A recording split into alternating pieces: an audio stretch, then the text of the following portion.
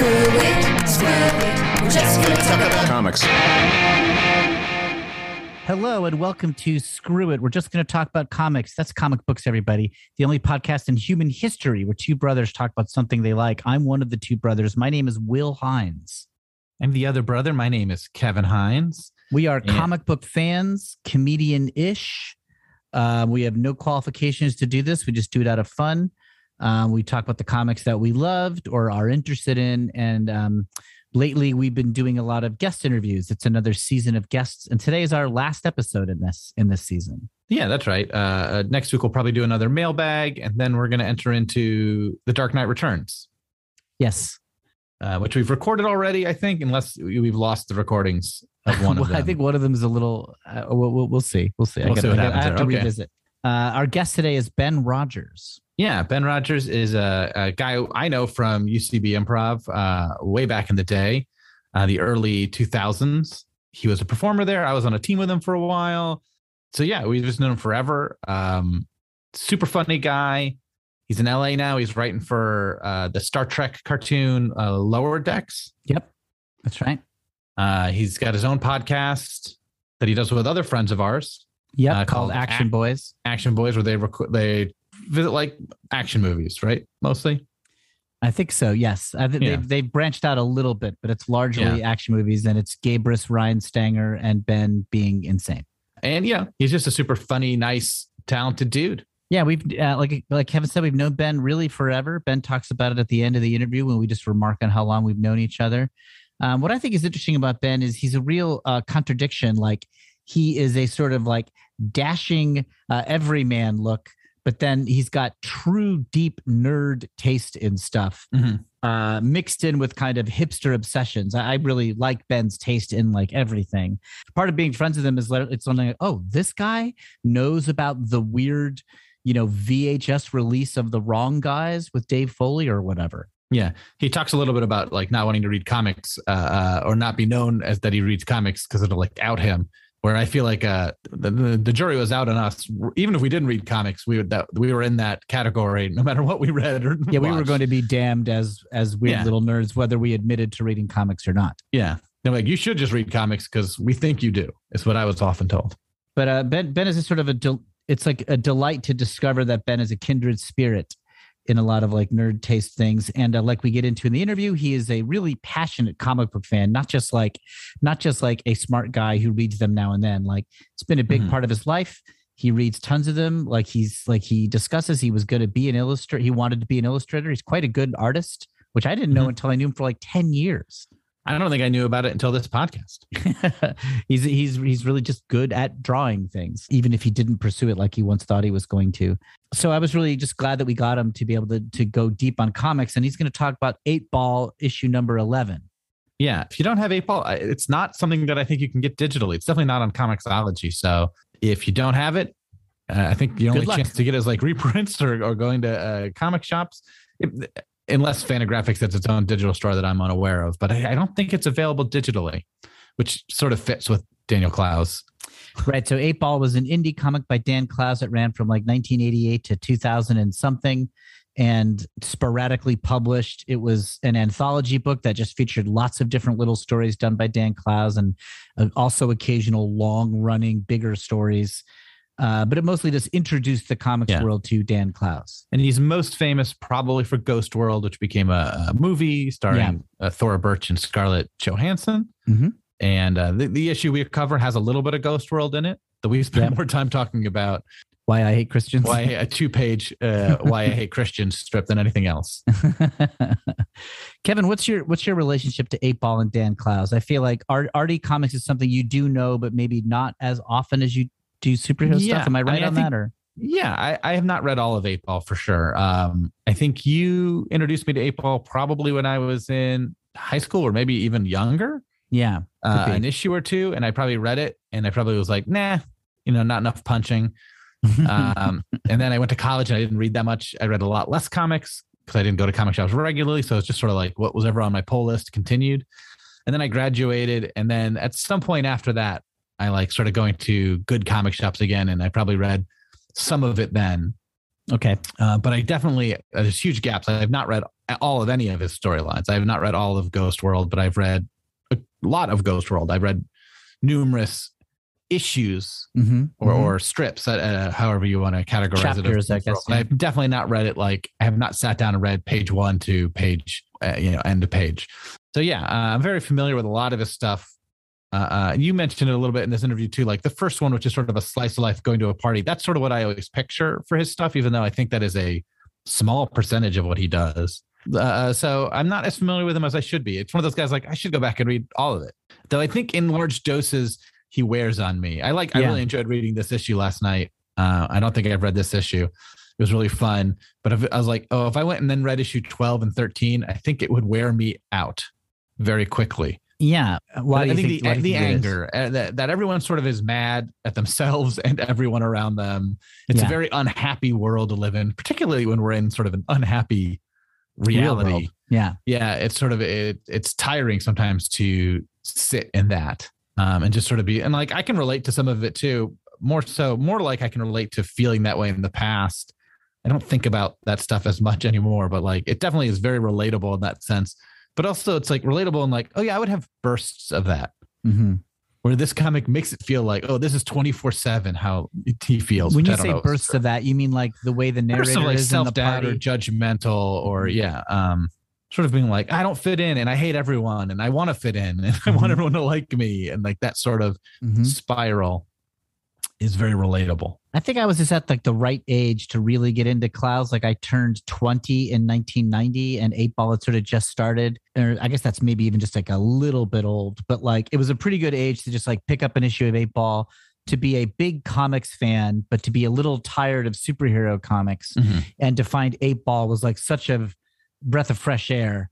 And of course, this pre-internet time, you didn't know when another issue was going to come out or when you would stumble upon one. They were like little jewels that you would just see, often like in record stores or like in almost like thrift stores. You'd find an issue of 8-Ball and it would just kind of be special. I think when I hit like sort of more indie comics, when that sort of started grabbing me, I was drawn towards almost like the more all ages stuff. Like Bone was sort of like my big, I was reading more like Bone and Carl Barks and things like that to get away from superheroes. How about like Richard Sala? I know that's like somebody that you're big into. I really like Richard Sala a lot too, but like I don't find that like an angry. It's also not real at all. It's more noir, if anything else. But it's definitely like comics that are very solidly outside of your mainstream superhero stuff. Sala's great. He just passed away recently, which is so sad. Sala stuff is great. It's very noir and angular and sort of absurd. It's like absurdist noir stories is kind of what he does. Well, I guess we cover so many superhero stuff in this podcast, which I love and I love doing, and that'll probably remain the main thing that we sort of hit. But I do think that any comics fan, they got their indie books, whatever it is. Like they got something where they read them long enough, yeah. And so it's always interesting to me to find out when I meet a comics fan, what's your indie stuff? Where do you what draws you over to that side? Yeah, I mean, indie stuff is also like, I feel like the real indie stuff, the stuff like this, I think has gotten a lot smaller, sadly, because like now it's sort of the indie stuff is almost like people be like, oh, Ed Brubaker stuff, which isn't really that indie. It's like, oh, it's crime books. It's not superheroes, but it's published by Image. It's very popular. It's not a guy going to a party sort of indie stuff. I mean, it's still out there, but that stuff kind of comes in bursts and waves. Well, hopefully there'll always be some of it out there because I think it's an important part of any comic book reader's diet. So Ben gets us we get a nice deep dive into 8-Ball 11 and in Ben Rogers' comic book tastes in general. And so let's get into it. Let's do it. Ben Rogers, thank you for joining us. Hey guys, it's a pleasure to be here with the Brothers Hines. Yes, another old. It UCB is a pleasure friend. for you. Yeah, it is. A pleasure. It's a for real you. joy for you. Mm-hmm. Got an old UCB friend, but like previous UCB friends we've had on, big comics fan, big legit fan of comics. You're one of the few people I know. Is it a spinner rack that you have in your apartment, or is it just a metal wire rack? I've got a wire rack. I don't have a spinner rack for it's for still my like comic books. Retail it's comics freestanding. display. Yeah. Which I think is like that's a pretty irrefutable badge of comic geekdom, I think. Do you rotate the comics that's in that rack, or is it every set? once in a while? A few have gotten sun bleached because I put it in a pretty stupid spot for a little while. So I've shuffled those out, or I've kept them up to kind of take the hit. Most of them are all worthless. It's just so people don't come at me. I mean, I buy a lot of covers based on, or a lot of comics based on the ridiculousness of the cover, and that will get a premium spot. Yeah, sure. Yeah, I mean, that's only for a cover display. I mean, why? What other purpose is there? It doesn't keep them protected and safe. It's not bagged and boarded or. You find a lot of weird ones. I keep these ones for the most part bagged and boarded because otherwise they all start drooping and it gets real sad. But yeah, I'll find some either ones with amazing artwork or artists that I like, or just completely bizarre and weird. Who do you got in there now? What's an example of somebody you got in there now? I'm looking at it right now. Like a Captain Savage and the Leatherneck Raiders. Yeah, I feel like my impression of when I've stopped by and spotted it, it's like a lot of like, it feels like Tales from the Crypty 50s EC genre type stuff, even if it's not actually. But then I got stuff. Like Underdog Comics. Oh, you're right. Sure. I mean, well, you gotta. I know it's not. I don't have it displayed, but I did for a little while. It was like the story of the Pope. I mean, that can only be told in comic book form. Yes. So Marvel, and it's Marvel too.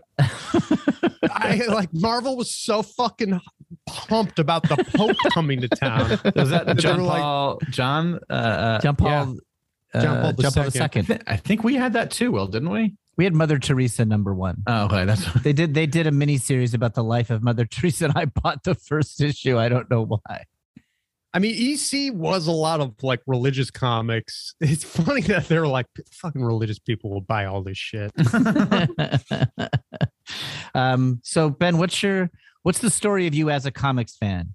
Were you into them pretty young? How'd this happen? I was into them very young. And I can tell you a couple things that really like brought it home for me.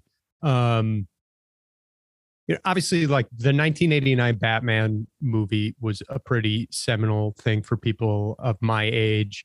And then the following year, Marvel released trading cards with all their Now, I was already into superheroes. I think just like as a kid, you just inherently like them and probably see them in cartoons and stuff. And just the imagery is attractive to you.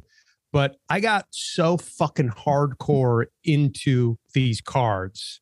Those cards were really big, man, for an age group of which you are part of, I guess. Yeah. And a lot of people liked them, I remember, but most people outgrew them pretty quickly and got bored of them. And I was obsessive about getting them all, memorizing all the information, drawing them all. Like if a babysitter came over, I would like demand that they tell me like which one's their favorite, and then I would draw them. And in retrospect, a lot of times it was like gross. They would be like, "I like this guy's chest," and I would be like, "Okay, here you go. Here's Captain Britain." That guy's a broad-shouldered guy. I mean, and you are an illustrator, Ben. You're a good artist. For a good chunk of my life, I thought I was going to be a comic book artist. I mean, that's what I wanted to do. I wanted to be a cartoonist. And it wasn't until, I had a falling out with an art teacher in high school that I was like, fuck art school. and then I dated and lived with a professional illustrator who would take me to like drawing parties and stuff where artists would just kind of like hang out and draw and drink and like gossip. And they were all I realized I had been lapped. I went from like being cocky, like the cock of the walk in my high school. Yeah. And then like letting years go by and then realizing like, oh, okay, this is what a professional does. They all finished things as I scribbled about like 3 inches on a page. Right. But how many trading cards did they have, comparatively speaking? Yeah. How many? I would say another like huge moment for me as a comic book reader was and I think this made me a Spider-Man guy kind of for life, as far as like superhero stuff goes. In the corner store that I used to go to, it was called We Never Close. Pretty clever name. And it was open 24 hours. Oh wow! They had a little magazine stand, and every once in a while there would be comics in there.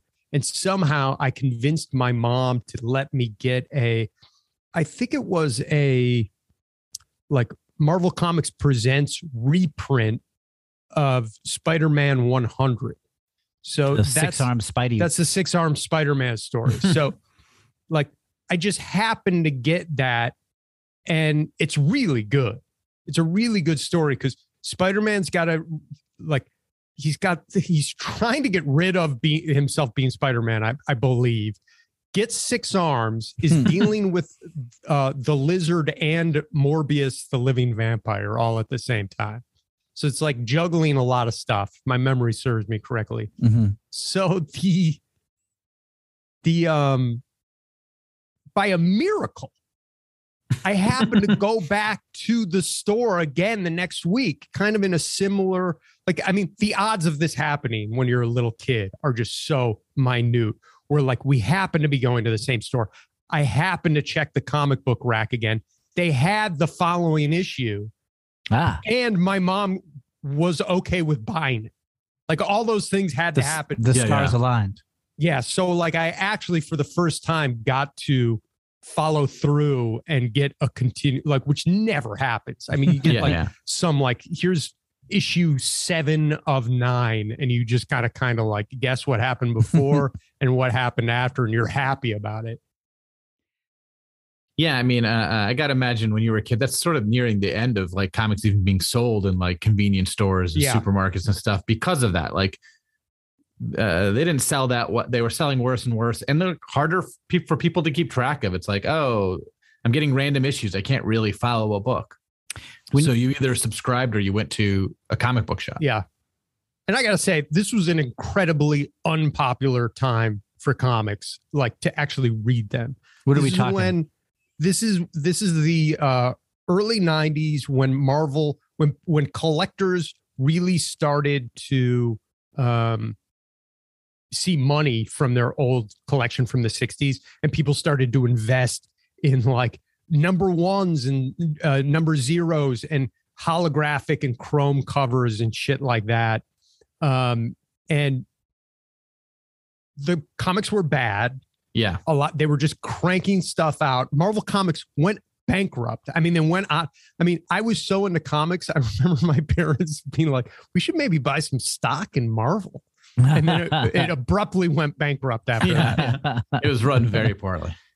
So I didn't have any friends that were into comics. No one I knew read them.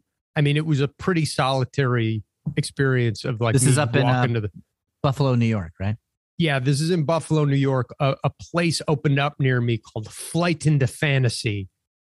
And I would start walking to, which is now, I think, a tattoo parlor. But I would walk there every Wednesday, pick up my terrible Spider-Man books. I read Spider-Man probably during the worst era of his run. So like Clone Saga Spider-Man. Yeah. Where they briefly tried to replace Peter Parker with his clone, who they then said was the real Peter Parker. Yeah. And people were understandably mad about that idea. And they fucked with his costume. I kind of thought the Scarlet Spider looked pretty cool, and I've seen him like when I go back. I don't read Spider-Man anymore. It's like our relationship is too like it's still too like got burned too much. It was like scars. I related to him too much, and it was like too big a part of my life where I'm not like, I think I gotta just like keep moving away from Spider-Man. What's that like? So when you're a kid, you're into superhero books, you're getting them wherever you can get them. What happened when you were like a snobby teenager getting upset with your art teacher? You still reading superhero books then, or are you reading comics at all? I'm reading less comics. I'm more into kind of the stuff I wanted to talk about today, like independent comic books and more like weirder, funnier shit. Like I remember being in 8th grade being like, I gotta stop buying. Like if anybody found these comic books, like 8th grade, it's indefensible. I went through something similar, but I think it was like my senior year of high school. Like I think I was reading superhero books definitely pretty happily up through my junior year of high school. And then it wasn't really that I was unhappy with them, but via reading Sandman comics and then Love and Rockets, I got into sort of any kind of independently published black and white stuff sort of caught my eye, which led me into like Dan Clowes and Chris Ware and stuff. And it was hard to find this shit for me. Like it was, I mean, I remember reading about it in Wizard magazine, which I also was like a huge devotee of. Yeah, early Wizard actually did talk about non-superhero stuff. I think that went away as that comic magazine continued. But early on, it actually did, luckily, like talk about some of the other outside the superhero stuff, which is nice. Can I just say, Wizard magazine was a fucking treat. It once a month, like when you went on like a Wednesday and it was like you realized it was the Wednesday that Wizard magazine came out, it was like, fuck yeah, we're eating fat tonight. Like it was such a fucking like boon because you kind of felt like you got 100 comics in Wizard. Like it gave you kind of the synopsis of what was coming out, and it was almost like a cheat of like, okay, well, I don't need to read the Peter David Hulk, but I know it's good. You don't need to go through the bother of reading a comic that is good. You just know about it. But yeah, I fully abandoned it at a certain point because I was like a horny fucking freshman that was like, oh, no one will ever let me finger them if they know I read comic books. Yeah, that was the stuff that was running through my head at the time. And so what comics are we talking? Like, so you move away from Spider-Man and your superhero stuff. What is it? Just sort of whatever you happen to run into? Do you remember any things in particular that caught your interest? I mean, a big thing for me was the Crumb documentary. The Terry Zwigoff film? Yeah. So my parents went to see the Crumb doc at a theater in Buffalo, New York called you know what? I can't fucking remember. It was right there for a second ago, but it'll come back to me. Wow. It's on Hurdle Avenue. The fuck was the name of that theater? Anyway, it's the art theater. You're costing them sales. Mm-hmm. I thought I'd give them a nice plug, and people from Buffalo would be thrilled to hear it. Yeah. Now it's gone. You blew it. That's what happens. That opportunity is gone forever. So they were watching it and they were like, "Holy shit, this guy draws like Ben draws." Because at the time, that's was very much like the style I was into, like that kind of those kind of lines. And so like, I think of it as like, I mean, truly just Crumb style stuff, but like trippy 70s underground, almost like stoner cartoons or something like that. Yeah, but he's got a really distinctive line that he draws. Like you can kind of pick his stuff out, even if it's not tripped out. I have a bunch of issues on the rack actually of Art and Beauty magazine, which is him just going through and drawing, you know, the women he's attracted to because he's a pervert. So I've always been a big fan of his and I kind of felt like I lucked out. My parents seen that, they bought me a bunch of technical pens, which was also fucking awesome because before then I was using Bics and stuff. Yeah. How old are you when this happens? Because the Crumb doc was the mid 90s, I think. This is mid 90s. Yeah. Okay. So then, and that's kind of right when I was like in junior high school. Mm-hmm. And that upped my game a little bit. And it also like opened me up into like, oh, there's other shit out there that's a little bit like the art's a little bit more interesting because it's like, it's guys who are doing it for art's sake and less because they got to crank out pages for a paycheck. Yeah, fewer guys getting punched through buildings, but otherwise, good stuff. And I'm a fan. I mean, I don't want to come off as a snob on this because like I like I like fucking Swamp Thing and shit. Like for a while I was like, oh, maybe we'll talk about like the Swamp Thing with the vampires underwater and shit.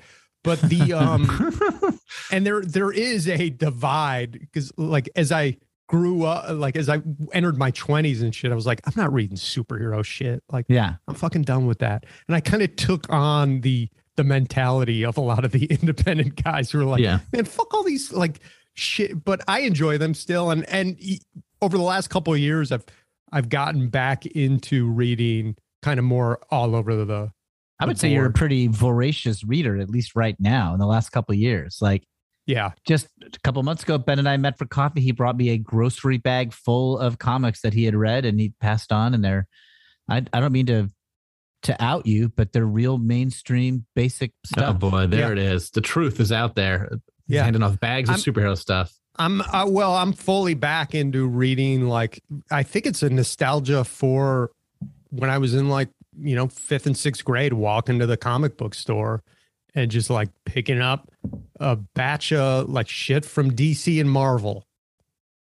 Now, granted, I still subscribe to, I get a subscription from Desert Island, our old place in Brooklyn. Oh, wow. This is a comic book shop in Brooklyn, but to call it a comic book shop, it's really more of an art book shop, like with a comics kind of bent. Like they were more into wild looking illustration. That's not where you would go to get your monthly Spider-Man book. You'd get there and it'd be like a bunch of zines done by, wannabe respected artists, and then like Fantagraphics stuff that was being sort of published and not hyped too much, right? I mean, it's a pretty inspiring spot. I always thought like you can buy a bunch of old, like you buy an old Mad magazine, but then you can also buy, you can buy a Johnny Ryan book or like some other Fantagraphics book, and local art and stuff.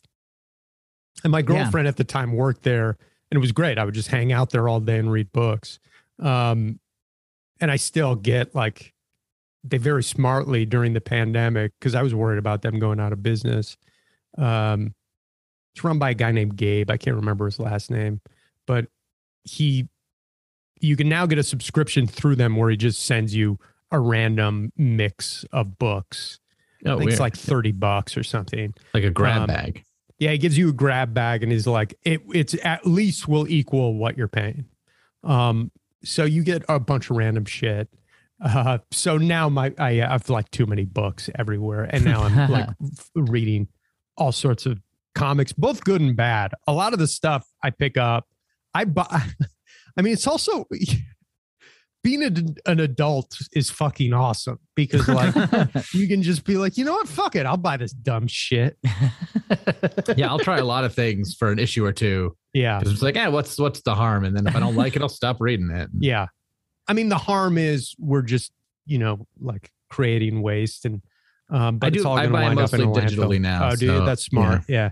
I don't have space for things. So I get trades of things I really like. I need the actual physical copies. I prefer the issues, but it's just I have so many boxes of comics that are just sitting there that I'm like, I'll buy the collections of things I want to read a second time. But otherwise, my parents, because I had like all these boxes when I was a kid, for my investment in my worthless comic books, all carefully packed away. My parents came to visit me, I don't know, probably like 5 years ago. I remember my dad walking in and seeing my comic book rack, and he was like, how'd you get all these over here? And I do explain. I was like, no, I bought these since I was a child.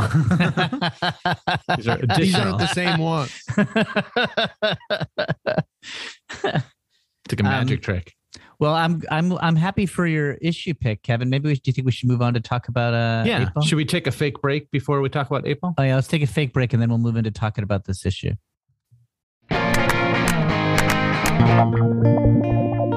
Hi, this is Kevin. I'm here with my brother Will, and we are the hosts of Screw It. We're just going to talk about comics, our weekly podcast about comic books. And we want to hear from you. We have a slew of social media accounts, a slew. You can email us at screwitcomics@gmail.com or see us on Instagram at screwitcomics or tweet at us at screwitcomics. So tell us what you think of the comics you like or the comics you don't or things we've talked about on our episodes. Or send us some life advice. You can tell that we need it. Yes. We might read your message on a future episode of our show. So thanks in advance from Screw It. We're just going to talk about comics from Campfire Media.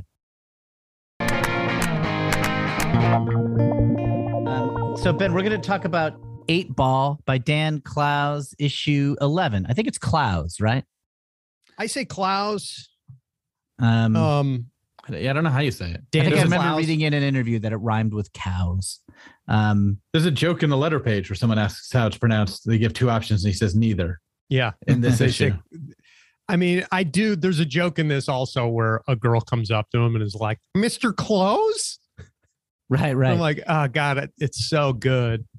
So I was really glad you picked this because I think like 8 Ball is like, it is such a great representation of a certain like mentality that indie comics is really good at. So I'm really curious to hear you talk about it and why you like it.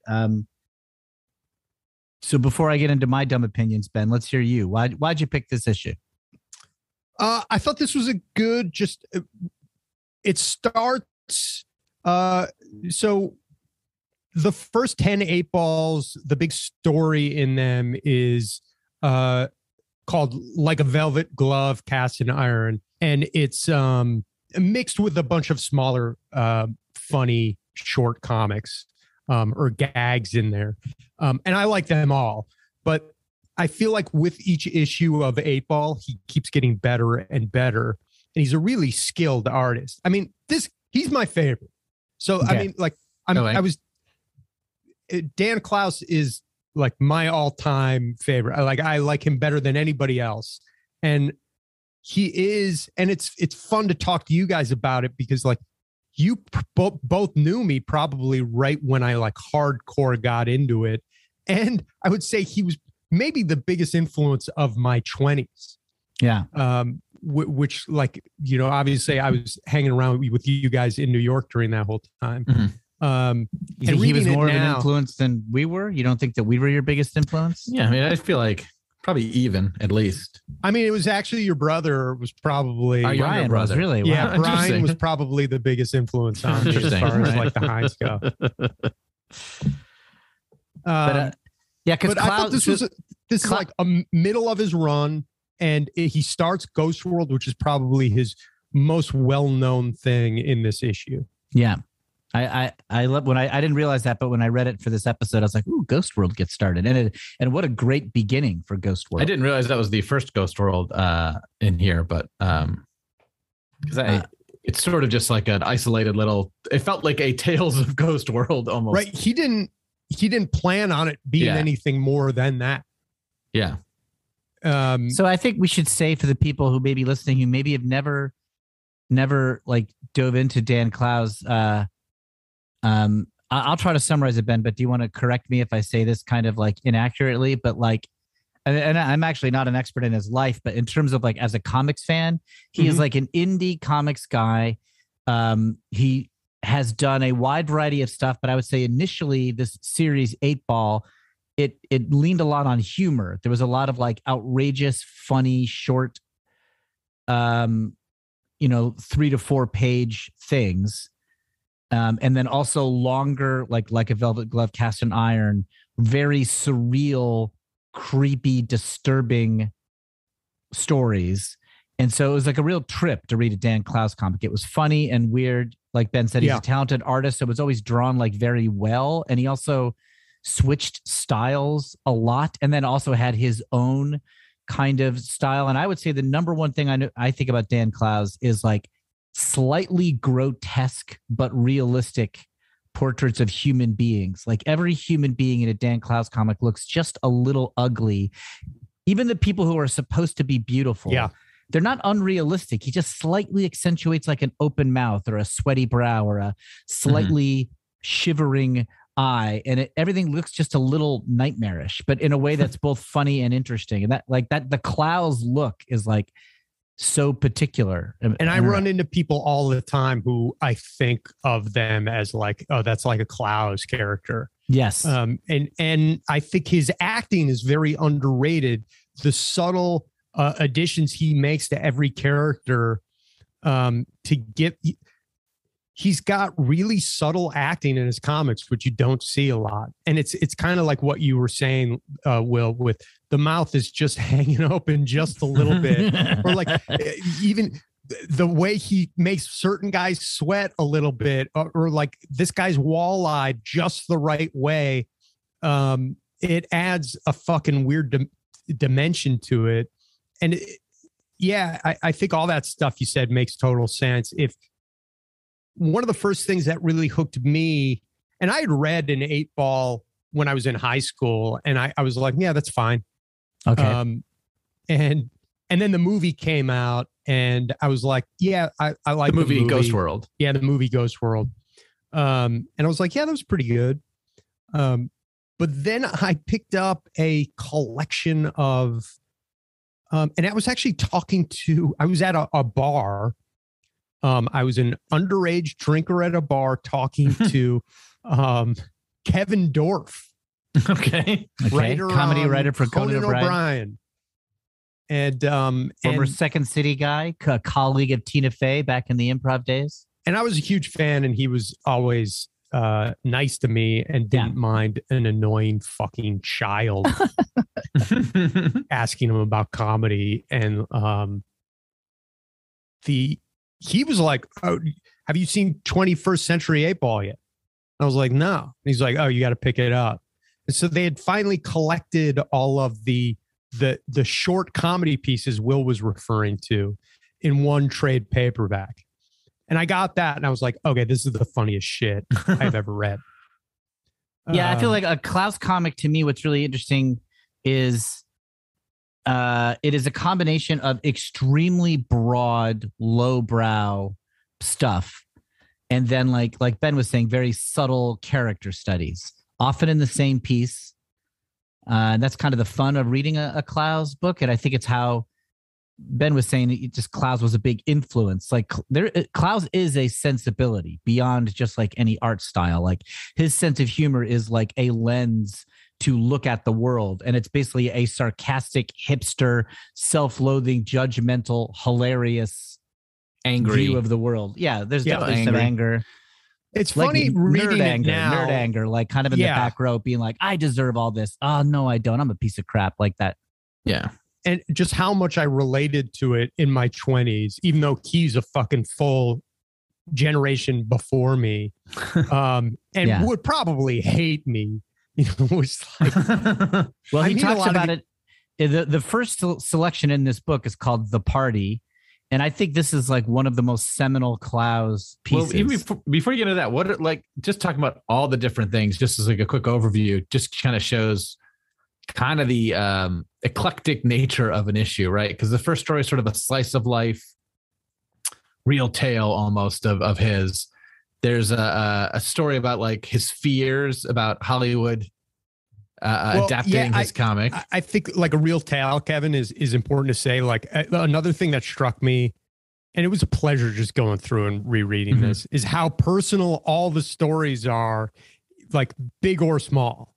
Yeah. Like there is an undercurrent of like, oh, this is something this guy really feels. Like, do you have the issue in front of you there, Ben? I do, yeah. Why don't you go through each segment, just tell us the title and just what it is? Because I think like what Kevin is saying is that'll be a really good like kind of lay of the land of all the stuff this issue covers. Or do you want to do that?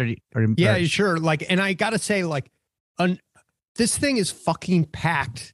It's packed, yeah.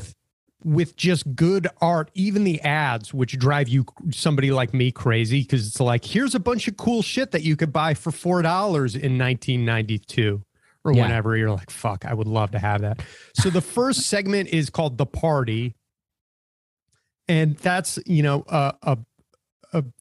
like 4 pages. And then we get The Gripe Exchange, which is his letter page. And then we get a story that It's about him going to Hollywood and selling the rights to the comic I was referring to before, and it getting made into a movie that's like a true piece of shit. And even that story is great because it's like told from the point of two people renting it and from like the bargain bin. Then we get this really bizarre story that I had forgotten about and I loved.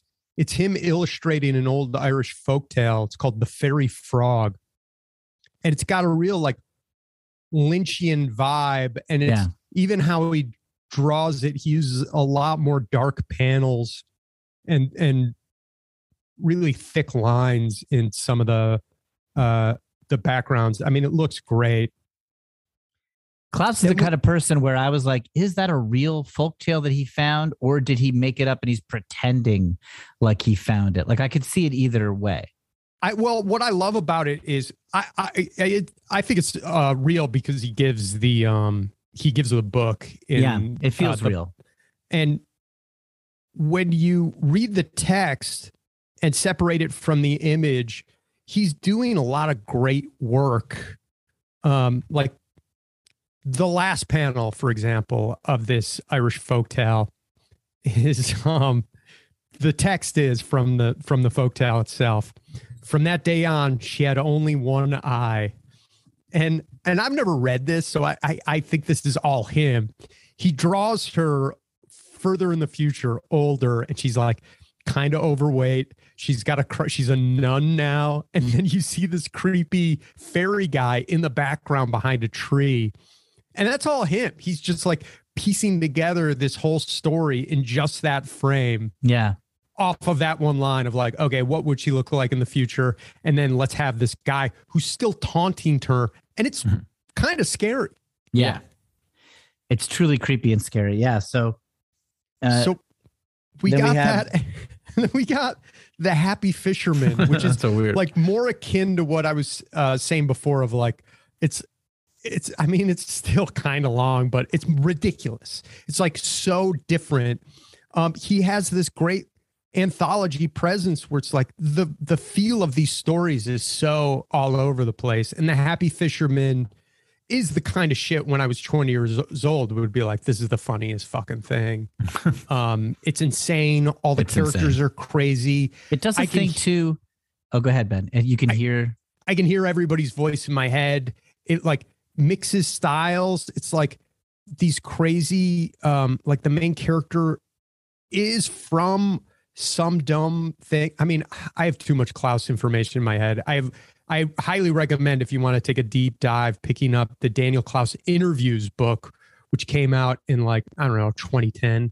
But I remember somebody in it, like maybe in the introduction, is like, you guys don't understand. In the 90s, Dan Klaus was the internet. He was who we would go to for, all the shit you look up on YouTube and like, wow, this is pretty weird. He was that. He would have all that stuff. And he had all this random fucking ephemera that you're like, what is this shit? Including like, I think it was like a toy or a t-shirt or a towel. I can't remember off the top of my head. That was The Happy Fisherman. And it was like this fisherman, like getting his dick sucked by a fish. And so he's like, all right, I'm going to just make a little adventure with this guy going into this like fucking crack neighborhood full of like guys populated that I imagine sound like Billy Bob Thornton or something. And just the Happy Fisherman to me also represents something about Klaus, which is like a subtle, like constant in his funny stuff. Like he's making fun of the genre of comics as he's in it. Like this is presented, the Happy Fisherman, as if that's a character we're supposed to know, as if it's like Richie Rich or something. Yeah. And then it's got also starring Smitty and Furburger in little circles on the opening panel. Yeah, yes. It's like as if it's like also featuring Jughead and Veronica. But of course, these are new characters, and they are unlikable, hateful scumbags that would not be suitable recurring characters in any comic that would use the also featuring convention, right? Like he seems weirdly mad at himself as he's doing these stories, or mad at comics, or just like and it's almost hostile and vicious, the world that he puts Happy Fisherman in. I mean, it's so funny, but it is just like there's always the sense of humor of Dan Clowes is like a kid who just wants to give the middle finger to everybody and thinks it's so funny to do that. I always love in the background of his stuff that the world seems to be ending almost always, or like the worst shit is taking place in the background. Like in the third panel of the Happy Fisherman, a guy blows his fucking head off in the background. Yeah. And you see it very graphically. The back of his skull is being blown out. So the Happy Fisherman goes up to a guy and says, excuse me, sir, can you direct me to the old fishing hole? Beat it. I'm busy. Blam! That guy shoots himself. What he's busy doing is killing himself. It's time consuming. It's time just consuming. Even like to follow up on Will's point of like, these characters are terrible and they're not like characters you would see when he talks about his old friends. Been forever since I've been to the old fishing hole and talked to and seen my old friends, the Talking Rock and that little Indian feller. Yeah, just like as if those are characters. We never see them mentioned again. Like they're in some bad 50s like TV morning show for kids. Yeah, where the main character has got a fish perpetually on his dick. Mm-hmm. And then we have, again, the ads he draws for himself are all incredible between stories. A very short story called Why I Hate Christians. And this is so fucking good because he's got a character called the Devil's Advocate in it. Yes. Well, first of all, Dan Clowes is represented in Why I Hate Christians. He's got like a little avatar for himself, basically ranting to us, the reader, about why he hates Christians. That little avatar itself is drawn like a grotesque marionette, kind of. It's like a football-shaped head. It's like Stewie from Family Guy. Yeah. Yes. Yeah, I think that's accurate. And this, to me, this is like another classic Clowes story of the era. It was so hard for me to decide. If I could like mix and match, I would have like picked a bunch of different ones probably for you. But I think this one had a really good mix of the sensibility of his stuff. Like he did a one called I Hate You Deeply. Yes. Which is so fucking funny, which is him just talking about all the people that drive him crazy. And it got so much like mail from readers that he had a follow-up issue called, or panel called I Love You Tenderly, which was like him trying to like trying to make nice. Yeah, but there's still so much fucking... In I Love You Tenderly, he does like 3 panels of I love this, I love this. Oh, wait, except for this. And then it goes right back into hating stuff for the rest of I Love You Tenderly. But this, even just a title, Ben, Why I Hate Christians, in like big letters at the top of the page. If you're like a kid in like a comic store, there's indie stuff. You see something called 8-Ball. It feels a little lurid and forbidden. You pick it up, you flip through it, and then there's just a page that says Why I Hate Christians. It's so outrageous before you've even read the segment itself. Yeah. But to me, the genius thing about it is it's his avatar having a conversation with the Devil's Advocate, who is clearly labeled that, and he's just the devil guy with a top hat smoking a cigarette. And the work this Devil's Advocate is doing of undercutting Clowes and like cutting to the core of like, hey man, isn't this your own personal shit that you have problems with? Like, yes, it's so smart, and it's what separates this from a shitty rant on the internet. Right. Like I could imagine like a more punk rock magazine where some guy who plays bass in the like Flaming Reagans or something has like drawn his own zine, and it's just pure vitriol with like no subtlety and no real sense of humor.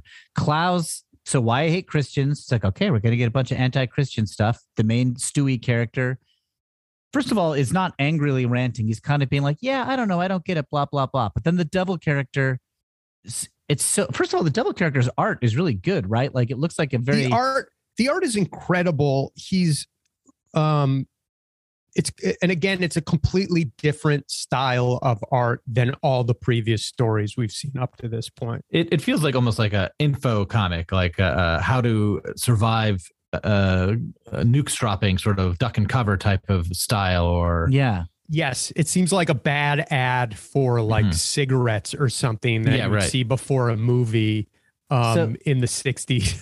But not only do we have the devil's advocate undercutting Klaus with these very thoughtful rebuttals, like what's wrong with people who are just nice to each other? Aren't there those kind of Christians also? You know, aren't you cherry picking some unfair examples?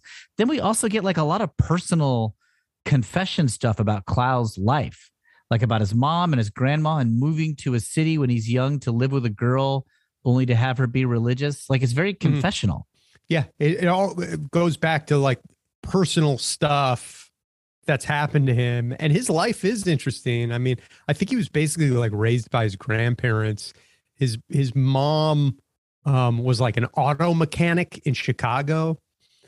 I didn't know and then that. he went to Pratt in Brooklyn, where he wanted to be a fine artist.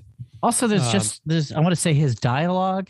So his lettering, he does his lettering. The style of his letters is very cool. It's got serifs and like kind of looks old timey. It's handwritten, obviously. But then he also like bold faces certain words, and that reminds me of old Mad Magazine style speech balloons, where there's the bold faces being used to give the rhythm of the dialogue. Like he's clearly a huge EC Mad Magazine fan. Yeah. Like the dialogue here is funnier because of the way the words that are bold-faced. Like, and I think his first job in comics was on Cracked. I think he got like just a couple. He talks shit about Cracked now, but like that was his first break. In Why I Hate Christians, there's a panel where he remembers asking his mom about religion. Later, I asked my mom, who had dealt with a lot of personal tragedy in her life. Now I'm going to read the mom's response, but I'm going to say louder the bold-faced words. I tried to go to church for a while, but the whole time I kept thinking, if God is so fucking great, why doesn't he just prove it? And I don't know, it's lively somehow. It's like, it's spirited and fun. It's one of these guys who is really good at the convention of comics, even if he's kind of picking outrageously funny subjects to present them. But even in that little panel, when you see how, it's a flashback, and we described how this guy's like a weird Stewie fucking football head guy. Yeah. Then it's like in the 13, there's a little arrow that's like 13, and he's got like no zits. neck. He's got zits, more like a shitty bowl cut, and like fucking a dumb. And his like arms are just dangling. vacant, that makes him look awkward and weird. He's got a vacant like cow look on his face. And then his mom, and then he's got a little arrow. That's my mom. And she's just marching. And you can feel so much about her. And it's like, this is a fucking still image. And you somehow know how she's walking. Well, yeah, it's like, that's my mom, ! And she looks a little angry. And here she is telling her son that she doesn't believe in God. Who's 13. Yeah, how much is revealed in that panel? This could just be a joke page. Why I Hate Christians. Well, just it's how she's telling him is more than anything else, right? It's like, he's so fucking great. It's like, she's so, and like annoyed he's asking, and they're like walking somewhere, and like it's like they're late. It's you learn so much, and I guess that's one of the things that makes Klaus such a great artist is you start reading something that looks like it's gonna just be a surface joke and like an angry little punk rock move. And then all these little things happen. You're like, this guy is incredible. And he's not for everybody. I've tried to get other people into him. I think you got to be like a little into comics to fully appreciate him. Yeah.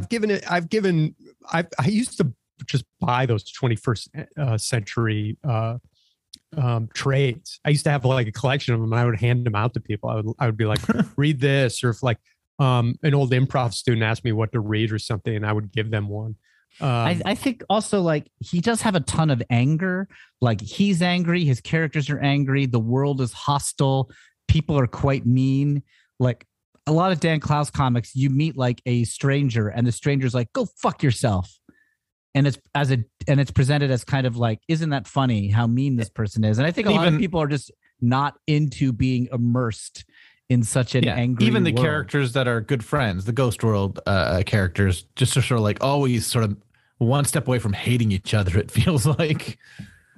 Yeah, I mean, I and they're, thought like, there's a best lot of friends. tension because, like, even this, the Devil's Advocate and like this little Klaus avatar, it feels like just two people having a little like pithy argument.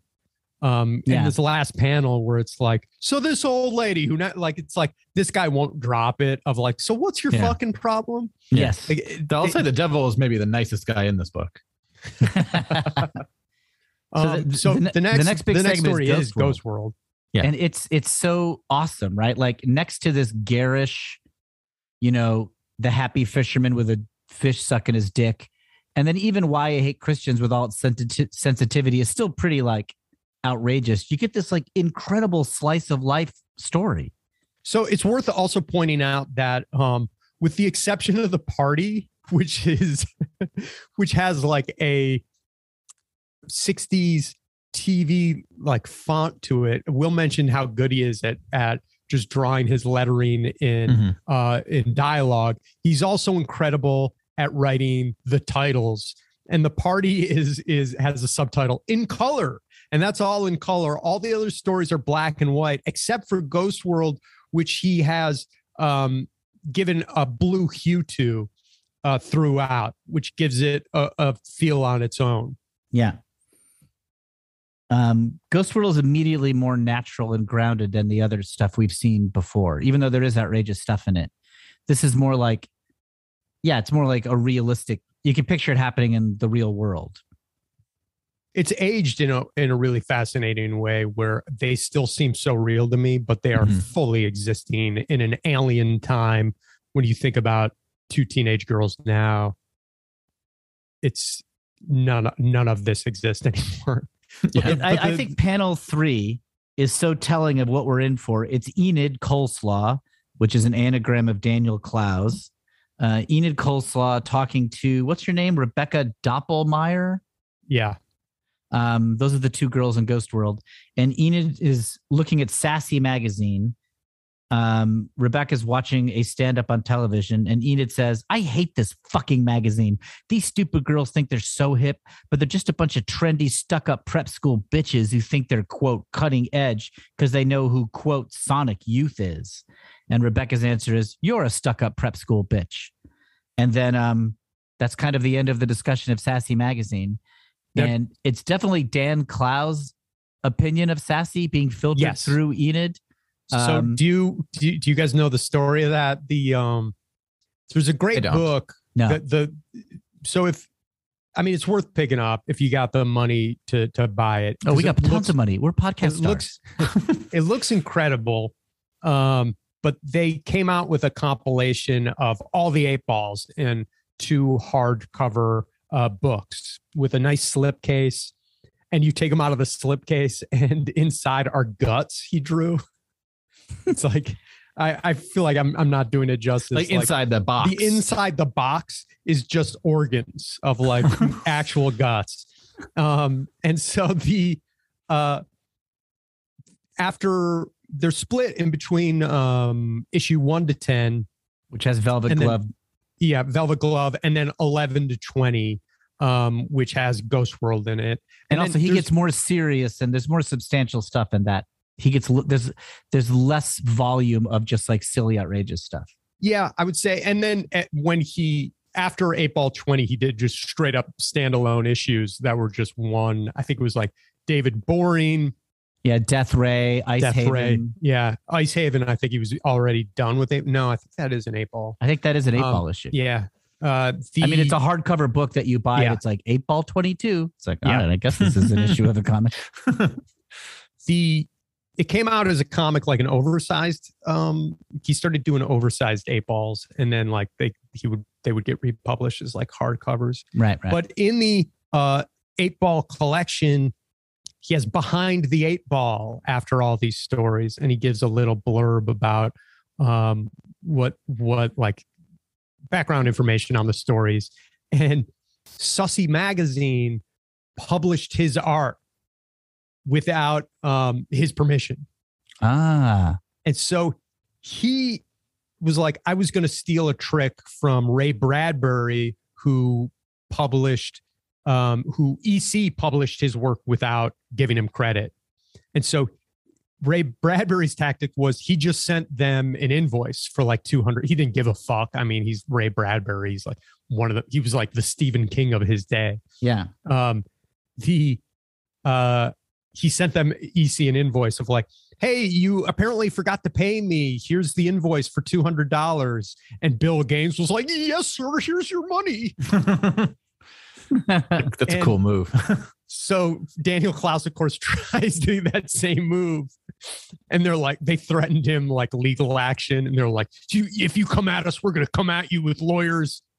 And so he like never fucking followed up in it. And he's like, this was my lame revenge on Sussy Magazine, was to just talk shit about them.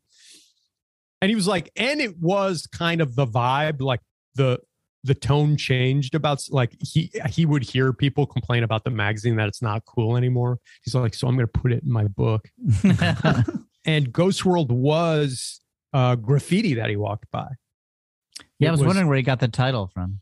It like this first panel where you see the title painted on a garage door. I think that's where it came from. He saw it spray painted on a garage door. And it's a great title.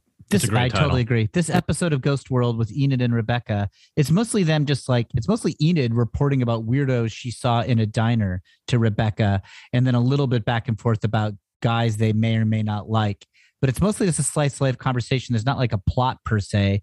And it's just all the details of the people that Enid is describing to Rebecca. And it's basically a window, or it feels like it's a window into Klaus's mind, like what he notices as he walks around the world. Slightly grotesque, slightly weird. Although it's one of those things where as you read Enid's description of weirdos, you find yourself thinking about the weirdos that you have seen walking around and stuff. I mean, that's what I really enjoy about Ghost World. It seems to illuminate the part of your mind that's like, what's that person's story? Yes. And because when you really think about it, some of these people, you know nothing, like the people who she calls devil worshippers or witches. They're like kind of like a Rosemary's Baby couple. And they don't do anything. And even the cashier's like, they're very friendly.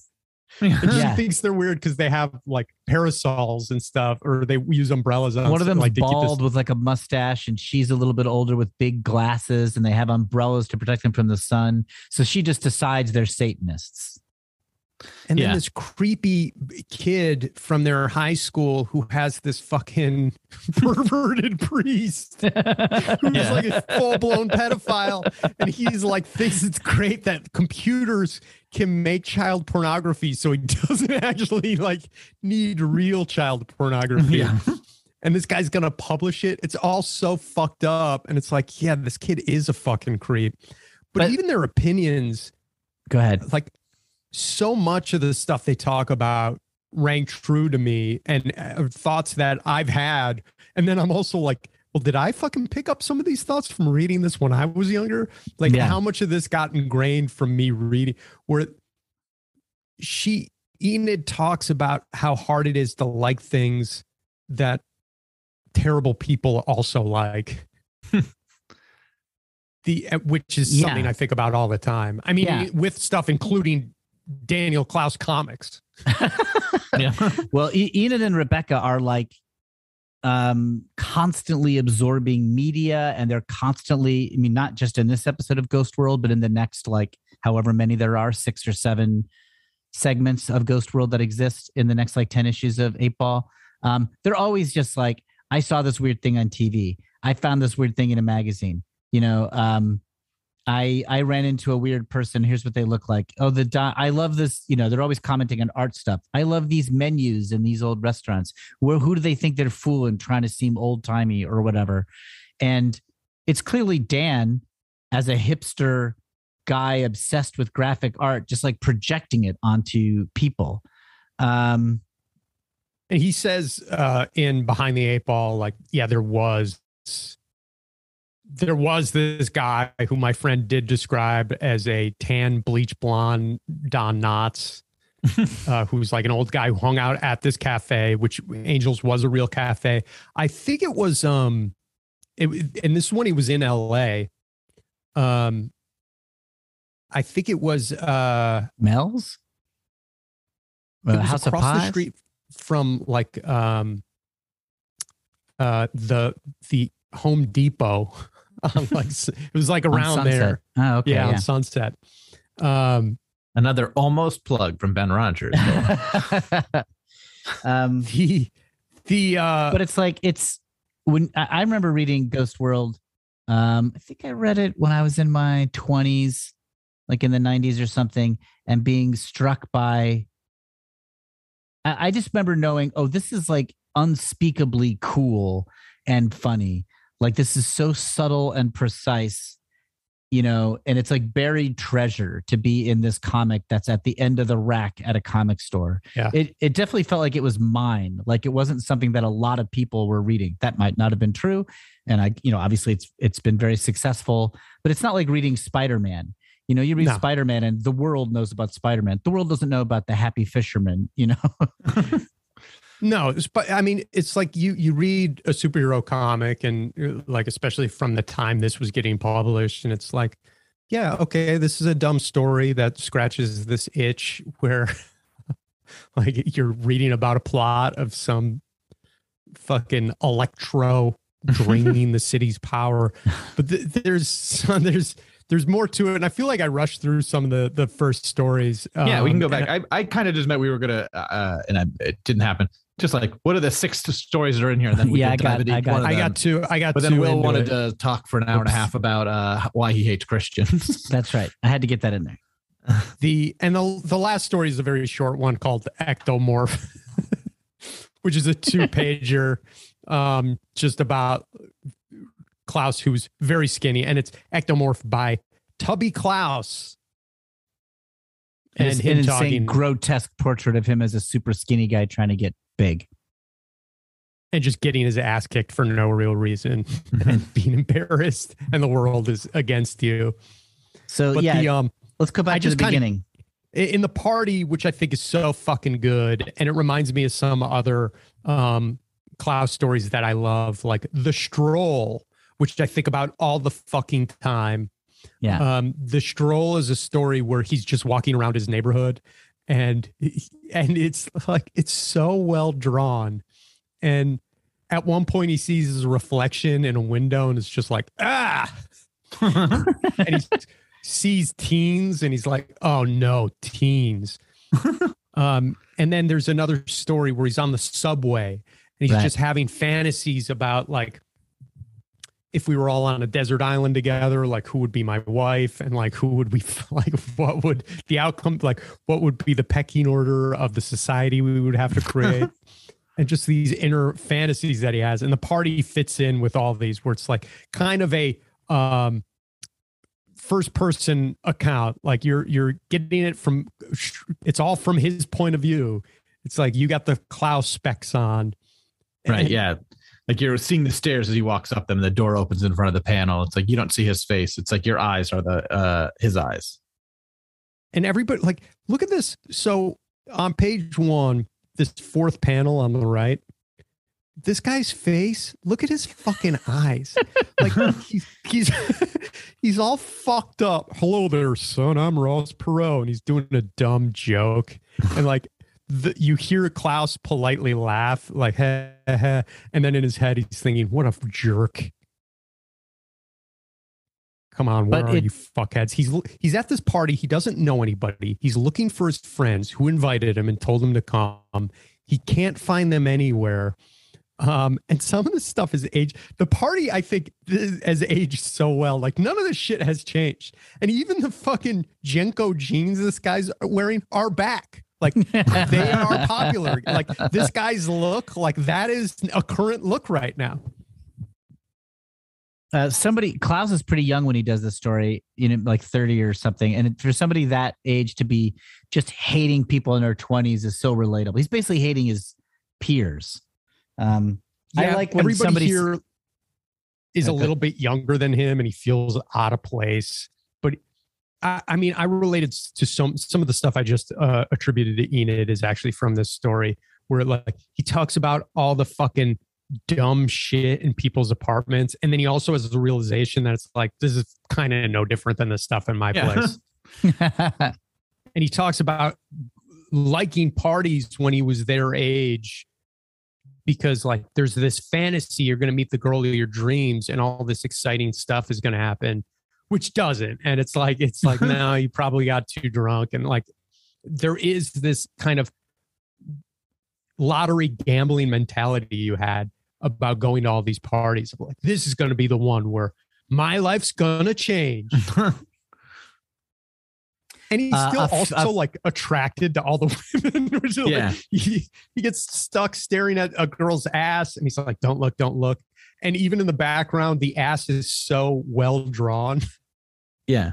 And just like often, like even characters he doesn't talk about, like Panel like goes back to this dancing blonde girl like 5 times. Like his eyes are clearly being drawn to her, even though he doesn't really comment on her much.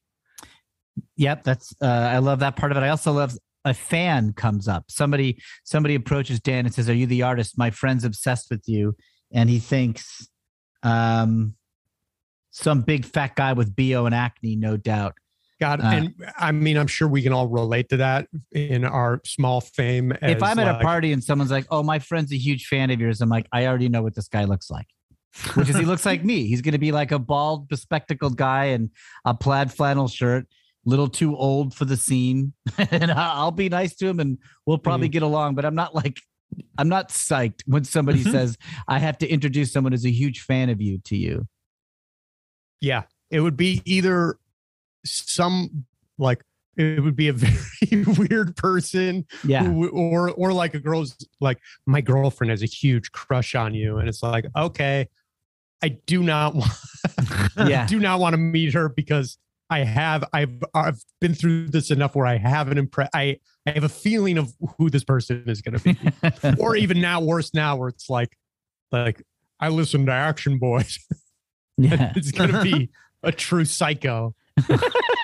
And this guy who's a fan of like, so she's a fan. She's kind of a mild fan, which I also like. Mr. Clothes, like, kind of knows who she is, and she's terrible because she basically gets some annoying guy who doesn't really know him to talk to him. And this guy's face is so fucking funny. He's got this like toothy grin. And I actually have, it's actually behind me. You guys can see it if you want. Like, this is, that's he's got a big Dan Clowes poster on the wall. Yeah. And that's like album art he did. And that's like the promotional poster from the art that they would hang in like record stores. And it's like, I don't know that fucking band. I got it because of the Clowes artwork. And I don't think he knows that like, I'm sure it's this experience. Right. So this fan is a fan of the band that Clowes had done cover art for. And he just wants to talk about the band. Yeah. He's like, hey, do you know those guys? And Clowes is immediately like, no. I talked to him on the phone. I know. And then the guy will not shut up about. And I wonder if I've never looked it up, and maybe I'm the psycho that just has to do this if no one else has. Clowes is great at coming up with fake band names because like his level of disgust is so clear. Like like all these band names are like, yeah, they're really like, funny. You did the art for the Meaningless Molecules. Yeah. Dale from the Bladders and Harley pre-molecules. They do a guitar version of Mood Wrench in advance of the new Spine Puppies disc, which is produced by Doug. I saw him in '88 when they sucked, but this is kind of like early Sunroof. Like, yeah, the proper nouns are pretty spectacular. Yeah, he always they're always like kind of just the most idiot. They're like, yeah, I'm a huge Fuck Knockers fan. They're all like stuff like that. Then this to me is such good. Another thing that I love about his comics where he's just looking at himself in the mirror. He escapes this guy and goes into the bathroom. You get a quick self-portrait of Clowes at this age. And then he has an inner fantasy that he illustrates in a completely different way. Kind of what Kevin was talking about earlier, where it looks like it's from some instruction, like a fucking ad from the 50s or 60s, or like an instructional page of like drop and cover. And it's him like him and his buddies had a joke about like crashing a party and going to the bathroom and saying you're going to kill yourself. And then you finally let yourself out and you thank everybody for saving your life. What an insane thing to happily fantasize about. Yeah. Also, throughout the party in the background, there's always this sound effect, thump, thump, thump of like the music playing, which is sort of an ominous setting. The little speech he gives at the end, right before he finds his friends, is kind of interesting, where he talks about he used to feel comfortable thinking of himself as an outsider, but now everybody thinks of himself as an outsider. So how can he? That sort of like inner like conflicted monologue. I also think of that as very Clowes, and that's something I used to love about his comics is people would have these sort of self-aware, self-conscious monologues. And I relate to it. Yeah. And I relate to what he's talking about. And then, I mean, while he's having this fucking thought, the piece of shit who's like annoying him that he had to escape is now hitting on the girl who's also kind of sexually fantasizing about. Like, so it's this perfect, like, okay, I kind of was attracted to this girl who was probably terrible, and she's with this terrible guy. Like, it's like lose all around. Then his friends show up. Somehow this last panel makes me laugh so much. The people that he was meeting are in the very last panel, and we hear Clowes' guy go, "Where the hell were you guys?" And they say, "We've been up on the roof doing ecstasy." Somehow even that is like a damning self-portrait of like his friends being just kind of idiots. Yeah. And I like how he drew his friends too, where it's like, okay, they're also kind of hipsters. They look a little bit cooler than the other like sweaty dance hall guys. But I think of the party as like one of the seminal Clowes things, because it's like I read it, I relate to it, then I'll walk around after reading it and I've kind of got Clowes' voice in my head. And it's a funny voice to have and a judgmental one, but also there's times when I got to get rid of it. I'm like, man, I can't just walk around criticizing everything. I got to just be cool with people being happy and not everything being meta ironic aware. You know what I mean? It's like hipster sensibility can be toxic. Yeah, probably. I mean, unfortunately, I haven't been able to flush that out of my head for 20 years. I met Clowes once. Like, so many of these guys whose art I admire, I don't necessarily like them as a person. Like, okay. I remember going to the Society of Illustrators in New York, and they had this great pulp exhibit with the actual paintings that were then made into pulp novel covers. And I was like, oh, let's go to this. And little did I realize they had an upcoming Crumb exhibit happening on the second floor. And so I went there and I was like, oh shit, there's also all this original Crumb artwork. That's awesome. And I found out when we left, Crumb was there. He was, because I was there at like, a Wednesday at 2 p.m. So it was just me and my girlfriend there walking around this museum. If we had just gone to one other room, he would have just been in there by himself. And I was like, oh, that sucks. And then I was like, but no, it doesn't. I don't want to meet Crumb. He's a fucking psychopath. Like, I don't want to meet, I like his artwork, but he's nuts. Like, and he'll probably like jerk off about my girlfriend later that night and like fucking curse me in his mind. Like, I wanted nothing to do with him, but like Clowes, I'm like, oh, I really like him. Like, yeah. He seems like a good guy. I like his little crew of Oakland illustrators, like him and Chris Ware and Adrian Tumine. Like, yeah. Like, I like his kind of crew of guys. Peter Bagg, he seems like a funny person. He toured the country with Peter Bagg for a while. As Hate Ball. Yeah. So did you meet Clowes? So I went to, this has got to be like 2005 or 6 maybe. And of course I've left this book at a ex-girlfriend's house, and I wish I have slowly been collecting Clowes stuff over the years. And at a certain point I was like, I'm going to stop buying this stuff. And I fully regret like either giving stuff away or passing it. And I'm like, I wish I had that. Yeah. But when Will brought it up before, I don't know, like 8 Ball 22 or 23 is a story called The Ice Haven, which is really good.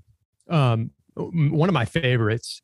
And he published that as a hardcover book, and it's a cool, it's the size of it I always like too. It's almost like postcard size. And he did a signing at a now closed Barnes and Noble around like 17th Street or something. And I was like, fuck, I'm going to go there. Not a lot of people there, true hardcore nerds. And one of the most annoying Q&As I've ever been to, of everybody just being like, hi, my question is, I really enjoy your work. And the first time I read, no question, just like giving their their podcast episode about it. Yeah. And so I went through and I wait in line and I get him to, I'm like, sign. I got him to sign. It was called The Modern Cartoonist. It was a little pamphlet that he had in one 8 Ball issue. I don't remember which one Might have been Death Ray. And it's like this thin, it looks like an instruction manual, and it's full of actual good advice, but I had him sign it and he was like making fun of the paper. Like he was like still criticizing. He was like, I printed this on toilet tissue. I don't know why, like this is going to go right through. And it was very exciting and I was like legitimately starstruck meeting Dan Clowes. And I remember making a joke about like them not exiting. Like it was like, which direction do I go? It's like, this is like a award show. And he laughed, a non-polite laugh. Nice. You got him. It felt very good. That's the win.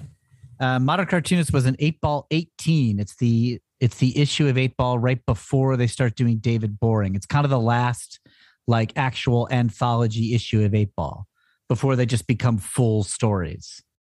Do you guys ever listen to Cartoonist Kayfabe?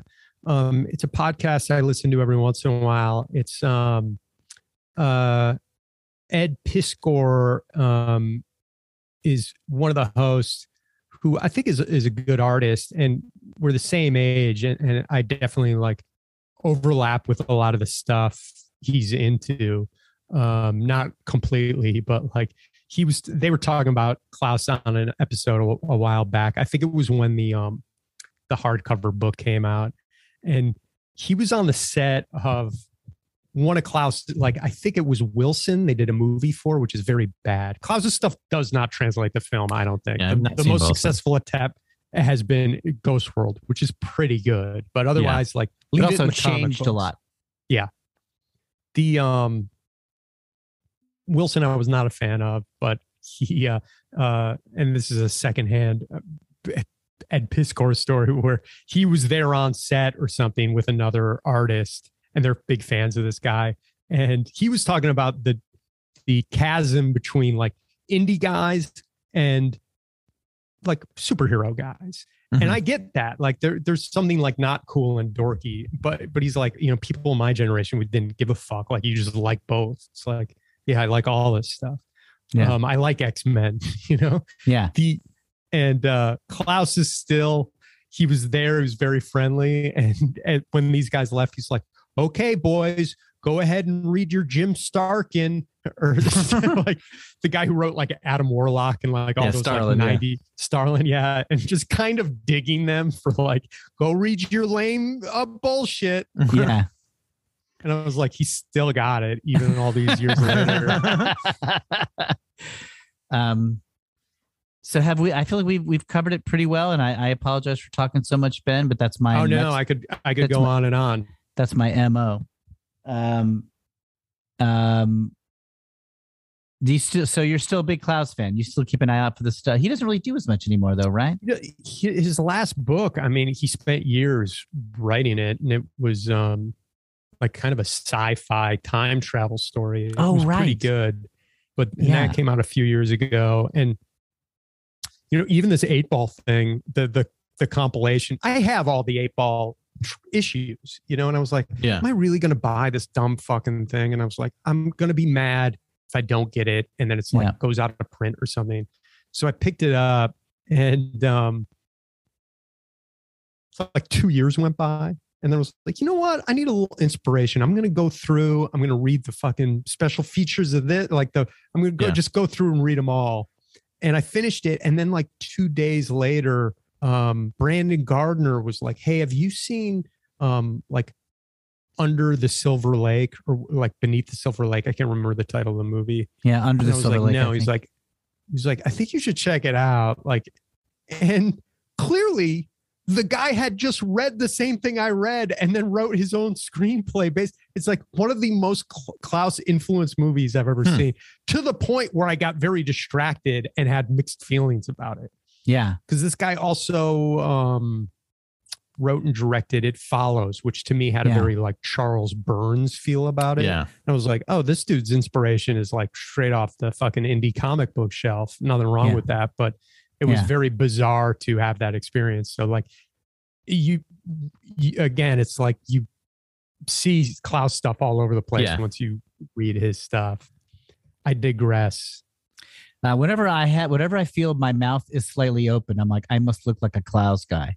That to me truly is like the sign of a Klaus character. Mouth open, teeth looking weird. I don't even think they're necessarily ugly. They're all just like very interesting looking, and I'm all for it.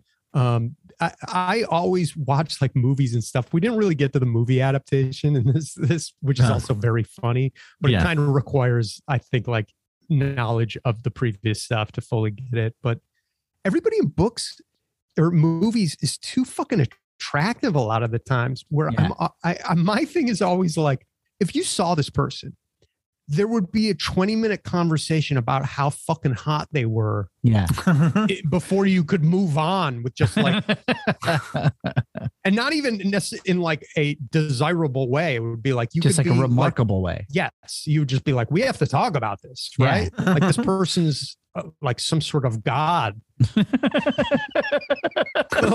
you don't get that in his comic and like, and in fucking, and like open a fucking Marvel comic book. It's the same thing. Everybody's like super hot. I mean, they're trying better now to make everybody look like they're trying to diversify characters, which I think is great, but still everybody's very like, they're not diversifying attractiveness. They're keeping that pretty uniform. They're just not all white men. That's attractive of all races.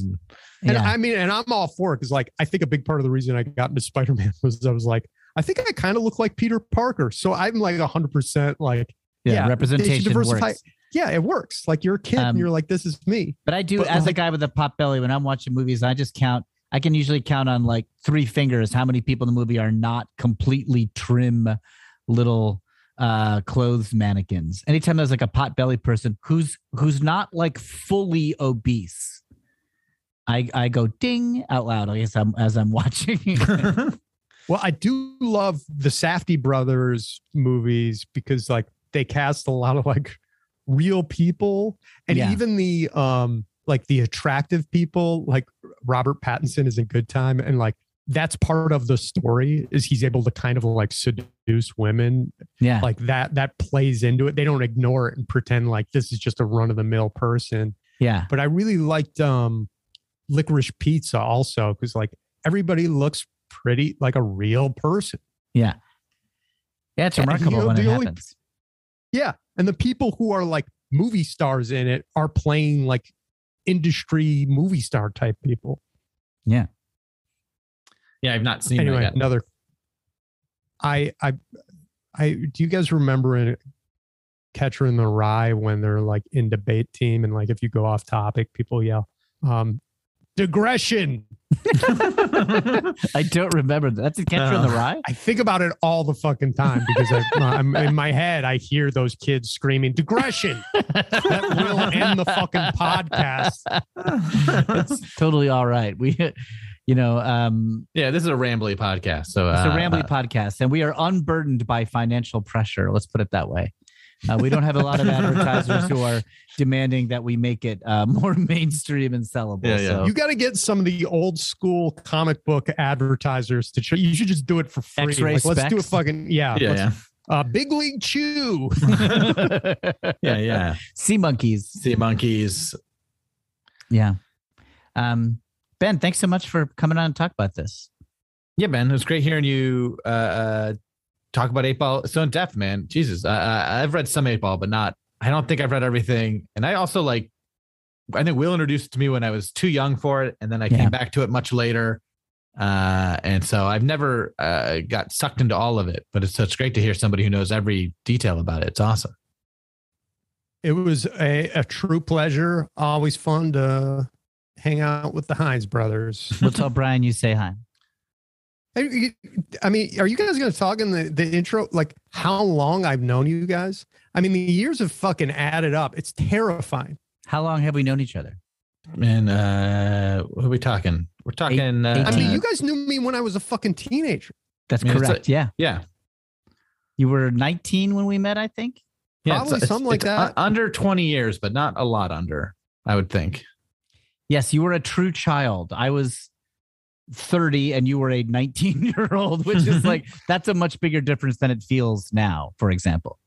And I kind of bumped into you guys a lot before, I actually became friends with you. I remember seeing Kevin at a party and being like, okay, this fucking dude. And then you don't realize that you're going to be wind up. Yeah. Didn't know we were going to perform together for years. And I just remember liking your improv. I remember Ben would do improv with Shitstorm and be good. I'd be like, oh, that guy's good. But now it's terrifying. It was funny to both read these comic books and to prepare to talk to you guys, which have both been such long parts of my life. But yeah, always fun to talk to you guys. Thank you, Ben. Thanks, Ben. Later, dudes. Take care, man. All right, that was our interview with Ben Rogers. Kevin, how do you think it went? I think it went really bad. He seemed angry when he logged off. He was ready to keep talking. He loves talking books. I love that about Ben. He wanted to do a 4-hour episode, maybe. Which what do we do? An hour and a half? We gave him some good time, which he deserves. I think it went well. I think it was fun.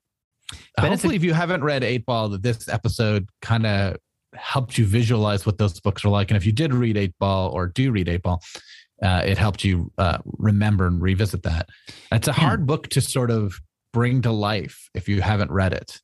It's so much about the outrageous drawings. Yeah. It's such a unique combination of things. Even those other artists we mentioned at the end, it's I've read Chris Ware. It's well, it's not like that. No. Hate is probably Peter Bagg. Peter Bagg is the closest in energy. Some Crumb stuff. Yeah. Yeah. But anyway, I really do think Klaus is spectacular. And if anybody checks him out, I think you'll at least find it interesting and you might really, really like it. Yeah. I was glad we got into it. Ben is definitely one of my friends where we've been friends for a long time. That was going to be the end of your sentence. He's definitely one of my friends. Period. Yep. But where I've known him long enough that I've known several modes of him. Like when we first met him as an actor and a comedian, then I found out he was a big comics fan. And now we both live in LA and we've we've bonded over that. We'll meet and talk comics. And it's kind of like a new act of our friendship. And Kevin, and I feel like that's something you guys would bond over too. And that would be kind of like a new area for your friendship. It's kind of fun when you discover that about somebody oh, you're a comics nerd too. That's cool. Yeah. I mean, I wish I lived out in LA. There's so many people out there that I don't talk to nearly as much. I haven't talked to Ben since whenever I last visited you, which was forever ago.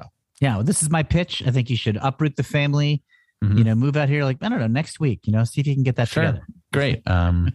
We'll throw something together. All right. Well, thanks for listening, everybody. We'll have a Mutants and Mailbag episode next week. I'm pretty sure. I'm going to commit to it. We will. And maybe a couple of weeks off, and then we're going to do The Dark Knight Returns. Yeah. Dark Knight Returns, which, as I said, we've recorded it, but we may have had technical difficulties. So I think I might have one episode we might have to redo. We'll see. We'll have to figure that out. Okay. Otherwise, they were real good, though. Probably unreplaceable. Yeah. We've hurt the world if the audio is bad on those recordings. Okay, everybody. See you later. Bye. Bye, everyone. Screw it. We're just gonna talk about comics. Hey, Ray. Rachel, Oscar. Yeah, Claire? Do you love Disney movies? Uh-huh. Have you seen them all? Not all of them. What do you guys think if we watch them all in chronological order and then talk about them? Ooh. Oh, and what if we could talk about it with some of our favorite friends? I love that. Yeah, and what if we do it inside the Disney Vault? You know, that's the name of our podcast, Inside the Disney Vault on Campfire Media. Yeah, check us out on Apple Podcasts or wherever you listen to yours. That's Inside the Disney Vault. Let's go! Woo! Campfire.